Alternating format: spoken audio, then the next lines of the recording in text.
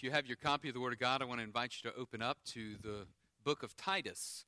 Titus in the New Testament, one of the pastoral epistles written by the Apostle Paul. And this morning, as Dr. David said, the theme of our service, and even the title of the message, is Transformed by Grace. In chapter 2, verses 11 through 14, I want us to look at what this text speaks about as the advent of Christ, or the return of Christ. And so the first coming, it highlights the first coming, and it also speaks about the second coming of Christ. And really, Paul is kind of challenging us. He's challenging Titus, and we're challenged as well as we read this text to say, how are we to live in the midst of this world between the first coming and the second coming of Christ? And so it's fitting for us to be looking at this text this morning because we're finishing Christmas, where we celebrate what? The first Advent. And then we're also approaching this new year, and you know, as we approach the new year, there are themes of hope and joy, and themes of recommitment, right? As we recommit to diet plans that we've fallen off from the year before, or we recommit to just new things. And so, as we approach this text this morning, we see that Paul is encouraging Titus and telling Titus to teach the Word. Teach the Word to the people, and then teach the implications of what the Word means in our daily lives, and encourage the people, exhort the people, how they are to live by faith in God, and what that means for their daily lives. And so in verse 11 through 14, I want to invite you to follow as I read along from Titus chapter 2, verse 11. For the grace of God has appeared, bringing salvation for all people, training us to renounce ungodliness and worldly passions, and to live self-controlled, upright, and godly lives in the present age, waiting for our blessed hope, the appearing of the glory of our great God and Savior, Jesus Christ, who gave himself for us to redeem us from all lawlessness, and to purify for himself a people for his own possession, who are zealous for good works. Would you pray with me? Father, as we come to your word, we ask that you would open our eyes to see the truth of your word, and open our hearts, Lord, to love the truth of your word, our minds to comprehend your word. Lord, give us a desire, we pray, to apply your word into our lives. And we even say now, Lord, that we submit ourselves to you, and we ask that you would do a work in our own hearts and lives, applying your word by your Holy Spirit. And so, Lord, we give you freedom, free reign to move in our hearts and our minds today. And we ask, God, that you would be exalted in each of our lives today. For it's in Christ's name we pray. Amen. The epistle of Titus, as I said a moment ago, it's known as a pastoral epistle. But Paul is writing to his young disciple, or a young pastor named Titus. And in writing to him, he's writing so that Titus would set in order things which he left behind. And so Paul says in Titus 1:5, "This is why I left you in Crete, so that you might put what remained into order, and appoint elders in every town as I directed you." There were new churches that had been started, and Paul and his missionary team had gone through, and they had started these churches, and he left Titus in place in order to set elders over each of the churches, so that the churches could grow in the grace of God and could learn how, as new believers, to live this Christian life and to grow in Christian discipleship. And really, that's the same need that we have in one sense, right? That we need to grow in our understanding of God's Word, how God's Word applies to our lives, and how we are to live out God's Word day to day, every day in our lives. So it's in this context that Titus teaches the various groups, social groups, the demographic groups within the church. So verse 11 really kind of points us back to verses 1 through 10 in one sense, to see who are these groups that he's addressing within the congregation. So verse 2, you see, chapter 2, verse 2, older men. Verse 3, older women. Verse 4, young women. Verse 6, younger men. Right? Verse 9, slaves, or we might understand as employees, how we are to live out in this employee and work relationship. And so this morning, I want us to see how the appearance of grace transforms our lives through salvation, and the appearance of grace reforms our lives through training us. So first, let us see the appearance of grace transforms and reforms our lives in verses 11 and 12. Paul's just finished giving instruction on Christian living, really amongst the body of Christ. And in essence, he's saying to the church, this is how you ought to live. In verse 11, he says, "For the grace of God has appeared, bringing salvation for all people." This phrase might seem to be a little bit odd, for the grace of God has appeared. Well, what does that look like? God's grace appearing. Grace seems to be something that's not very visible, right? But appearance denotes that it would be visible, and certainly he's talking here about Christ. Christ himself has come. In fact, Paul uses this phrase, "for the grace of God has appeared," 14 different times in his epistles. And this word appeared, then, it refers to Christ, or his first coming. And it's the appearance of the hope of the gospel. Jesus appeared, and in his appearance, he brought deliverance from bondage to sin. And in 2 Timothy 1:9, the Apostle Paul has already written about God who has saved us and called us with a holy calling, not according to our works, but according to his own purpose and grace, which was granted us in Christ Jesus from all eternity, has now been revealed by the appearing of our Savior, Christ Jesus, who abolished death and brought life and immortality to light through the gospel. And so here's the question. How does the appearance of grace transform our lives? We know that he's talking about Christ and his coming, but how does the appearance of grace transform our lives? The first way the appearance of grace, okay, that's Christ. The first way it transforms our lives is through salvation. He transforms our lives through salvation. That's what verse 11 is saying. Bringing salvation for all people. But when we speak of salvation, what do we mean? What are we saved from? Well, we're saved from the wrath of God. We're saved from God's wrath being poured out on our sin. And so when we speak of salvation, we're speaking of a person who is birthed into God's kingdom, as Jesus tells Nicodemus in John chapter 3, that you must be born again. And being born again, or being birthed into God's kingdom, involves confessing our sin.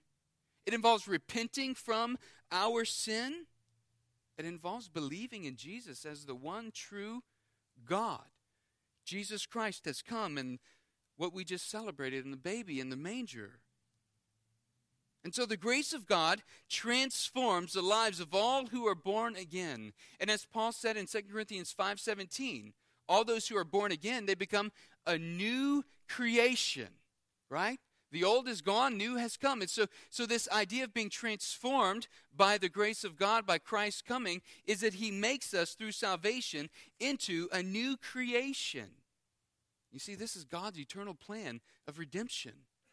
His eternal plan of redemption involved Christ coming in the cradle and then leading and journeying through his life to the cross.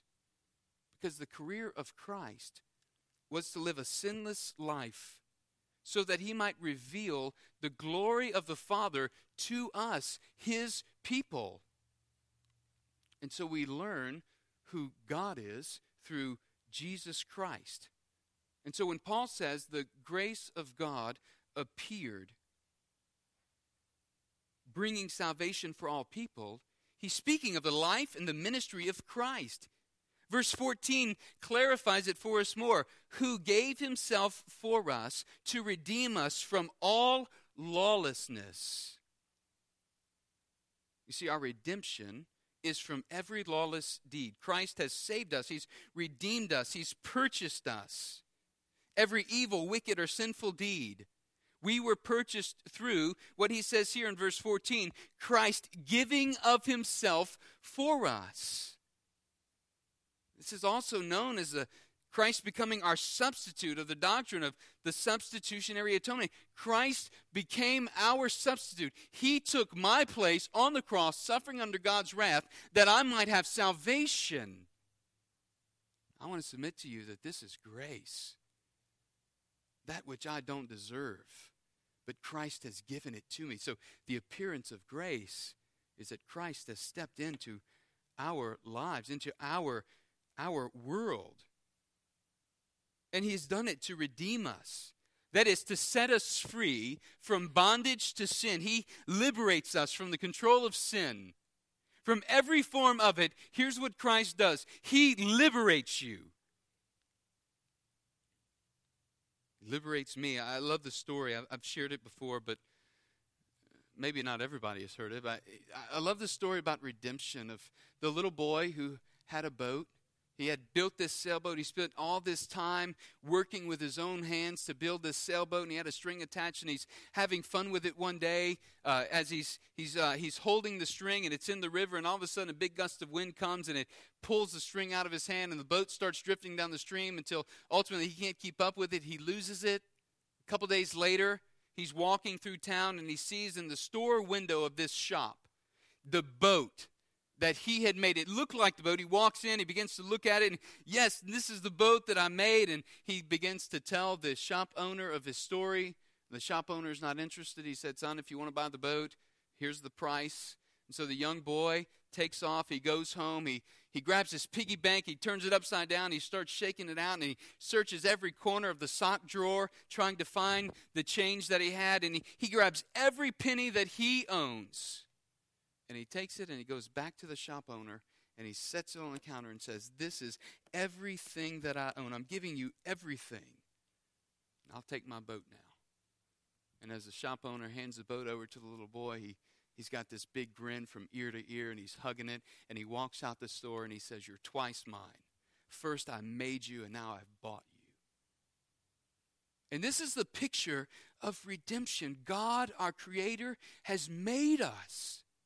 And though we've transgressed God's holy law and we've sinned against Him, He's purchased us back for Himself. We were lost, but now we've been found, and He's bought us.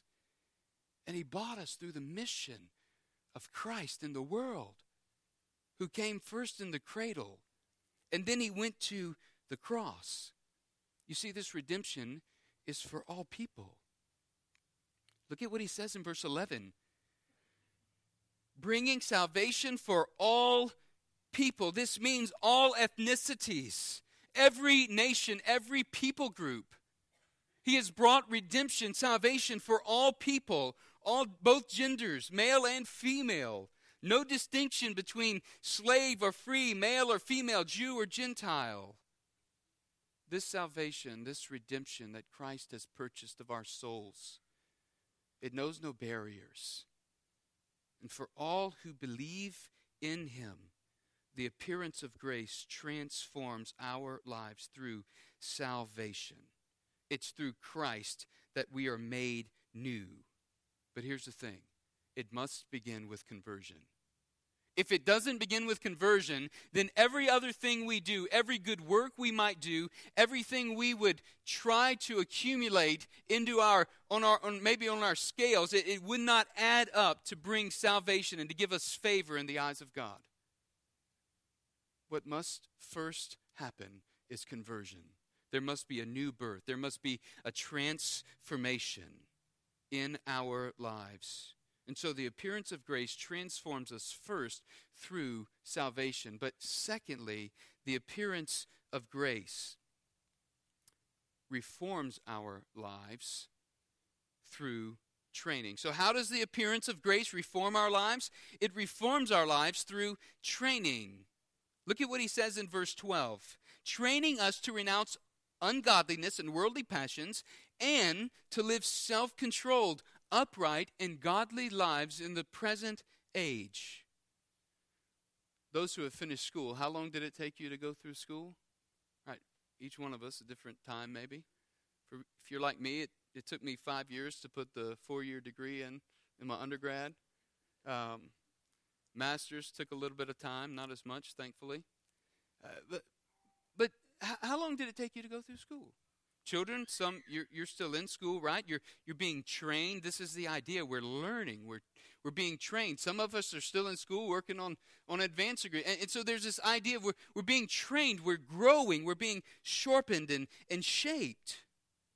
It's kind of like when we're babies, infants, we need someone to take care of us and to teach us and to train us how to walk, how to clothe ourselves, how to bathe, how to keep clean, how to eat.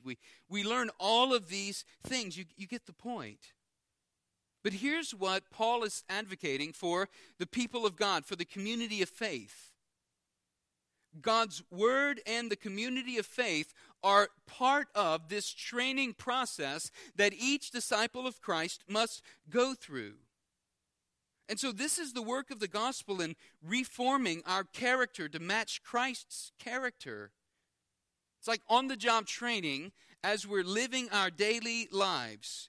God's word is at work in us, and God's word is at work in us because of the community of faith that we live in, because of disciples sharpening and shaping one another. And so there's this training that he's calling the church to. Look in verse 3 of chapter 2. Older women likewise should be reverent in behavior, not slanderers or slaves to much wine. They're to teach what is good, and so train the young women to love their husbands and children. Older men are to be sober-minded, verse 2, dignified, self-controlled, sound in faith, love, and in steadfastness. Likewise, urge the younger men, verse 6, to be self-controlled. And look, verse 7, so that show yourself in all respects to be a model of good works, and in your teaching show integrity and dignity, and so on. And so there's this idea of training and growing and being sharpened and being shaped by the community of faith and by the Word of God. And so how does the appearance of grace reform our lives? Well, through a training process. And how does that happen? It happens in our daily lives as we walk by faith. First, there's a negative admonishment. He says in verse 12, training us to renounce ungodliness and worldly passions, right?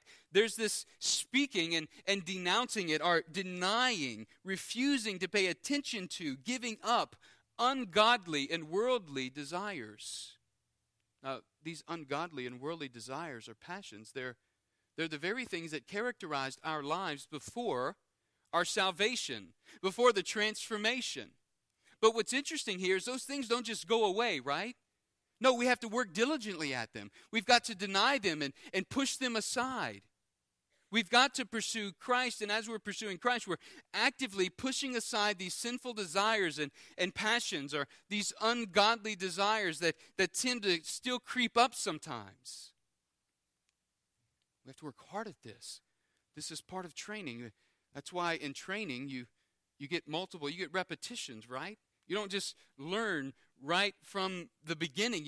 You need to have repetition, and this is part of God's grace toward us. But here's what we're to do. We're to renounce ungodliness and worldly passions. Here's the thing. Ungodliness is the root problem in our lives.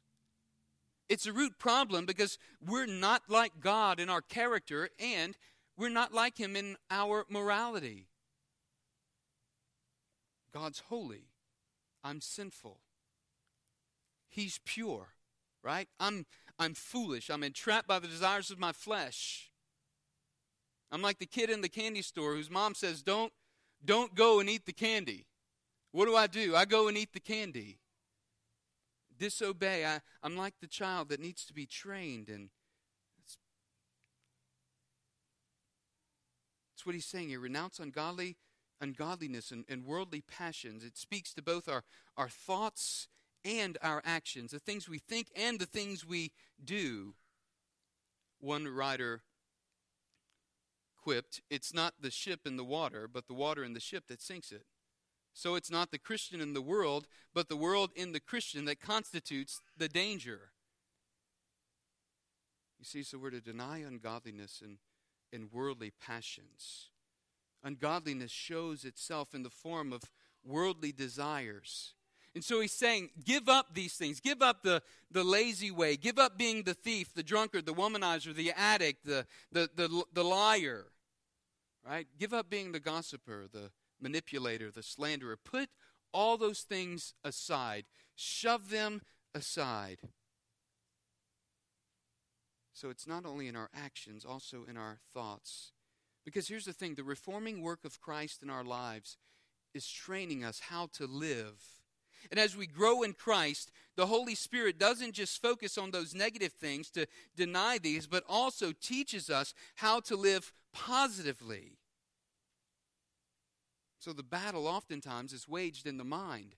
And it's in the mind where we engage and seek to follow God and submit ourselves to God's rule, God's leadership. 2 Corinthians 10:5. We are destroying speculations and every lofty thing raised up against the knowledge of God, and we are taking captive every thought for the obedience of Christ. Or Paul exhorts the Colossians in Colossians 3:2, set your mind on things above, not on things that are on the earth, right? Where our minds are, that's where Jesus says where our minds are, there our hearts will be also. And so the second exhortation is that we would walk in Christ, and Christ instructs us how to pursue holiness. And here's how. Christ transforms and reforms us in these three areas, he says in verse 12, that we be self-controlled, upright, and godly lives in the present age. These are the ideas of first toward self, toward our own self, this idea of living self-controlled being a fruit of the Spirit.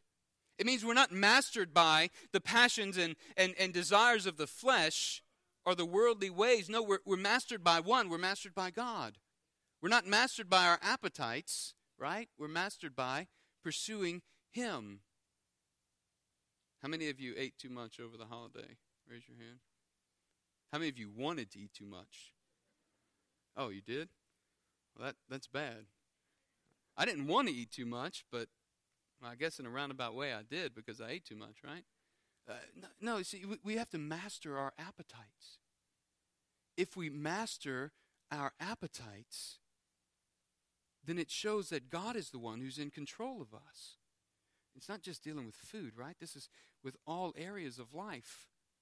So to be self-controlled is one who has this integrity of heart and wants to please God in all things and wants to follow God in all things. But also toward others, he says to live uprightly.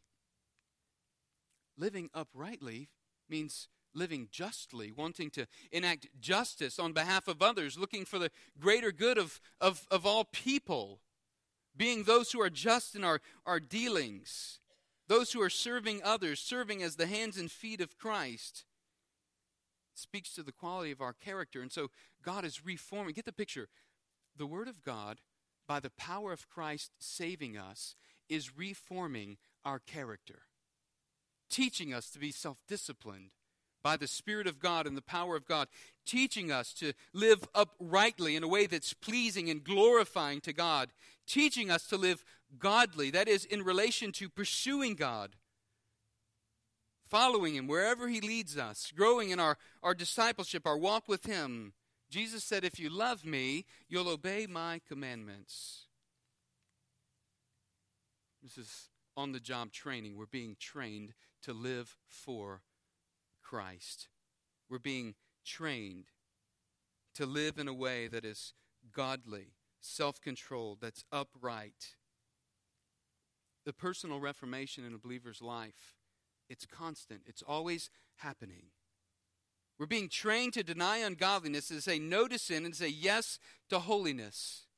And if the believer in Christ is living in pursuit of worldly desires, then we can be assured that as believers we're not living in pursuit of God, because the two are opposites. It's like the coin. When heads is up, tails is down. When pursuing God is up, then pursuing the worldly passions is down. It's put down. The question is, why is it important? And I think the answer to why it's important is because God's eternal plan of redemption is now lived out through you and me as the church. God desires to work in and through us as the church to reach the world who is also in desperate need of reformation and of redemption through Christ. And Paul knows what we all know. The world will seek to use any way possible to discredit the gospel and to point out faults in the lives of believers. In verses 7 and 8 of chapter 2, he's already said, show yourself in all respects to be a model of good works, and in your teaching show integrity and dignity and sound speech that cannot be condemned, so that an opponent may be put to shame, having nothing evil to say about us. You see, in this present age, we need to recognize that Christ saves us for the present age and teaches us how to live now. And this fits with Romans chapter 12, verse 2. Don't be conformed to the pattern of this world, but be transformed by the renewing of your mind. And so as believers, we're to remain vigilant, watching our lives and learning by the grace of God in community with one another and learning from Scripture as the Holy Spirit teaches us how to live lives that are marked out by self-control, by upright and godly living. This ought to be the fitting picture of the church, of God's people. And so Christ saves us from the present age and teaches us how to live now, but Christ saves us as well for a future hope. And this is the second point of the message this morning, that we eagerly wait for his glorious appearance. We eagerly wait for his glorious appearance. God's grace came first in Christ our Savior, our deliverer. Look at what he says in verse 13. Waiting for our blessed hope, the appearing of the glory of our great God and Savior, Jesus Christ. So when he came the first time, he came as our Savior, as our deliverer. He came with grace. But get the picture. When he comes the second time, he'll come with radiant splendor and glory. He turns to the future hope of our salvation, the glorious desire that we should have, and the great expectation that we should have. He says, waiting for our blessed hope. This word hope, I want you to know it's not like what we say when we sit down to watch the Saints play or LSU play, right? That's not what this hope is talking. It's not something that might or might not happen. Those are big hopes that are filled with uncertainty. But this hope that he's talking about, it's filled with great certainty. We can know for certain, for sure, that Christ is returning. This hope is certain, and it's fixed on the sovereign ruler of creation. Look at what he says there. Waiting for our blessed hope, the appearing of the glory of our great God and Savior, Jesus Christ. You see, deity is ascribed to Christ here. The great God and Savior, Jesus Christ. Scripture teaches that we're to be eagerly and expectantly waiting. That's the language of verse 13. We're looking forward to the return of Christ, that day when Christ will return and will make all things new. He speaks of this hope as a blessed hope. It's blessed because he speaks of the righteousness of Christ. This righteousness of Christ through salvation has been made available to all those who believe in him.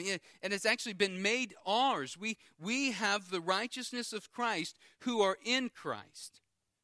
Those who have been transformed through salvation. And what's significant about Christ's righteousness is when we stand in God's presence, we don't stand condemned as those who are enemies of God. We stand blessed as those who are children of God. We stand there ready to receive the inheritance of eternal life. And so he says, in the appearing of the glory of our great God and Savior, Christ Jesus, this appearing that he's speaking about here in verse 13, it parallels what he says in verse 11. But the one was grace coming to us, and now it will be glory coming to us. And the day will soon come. And so he says we are to wait expectantly. We learn in verse 14 that the first coming was to redeem and to purify for himself a people, listen, for his own possession. You know that you're not your own. If you're converted to Christ, if Christ has saved you, you're not your own. We belong to him. We are his possession. And he says we're to be zealous for good works. That's eager and enthusiastic about engaging in what he has called us to do. So the question is, how do we eagerly wait for his glorious appearance, as verse 13 suggests. And I think simply put, we could say we're to be about the Father's business. That shows an eager waiting. That shows that we are eagerly waiting and ready for Christ to return, for his second coming.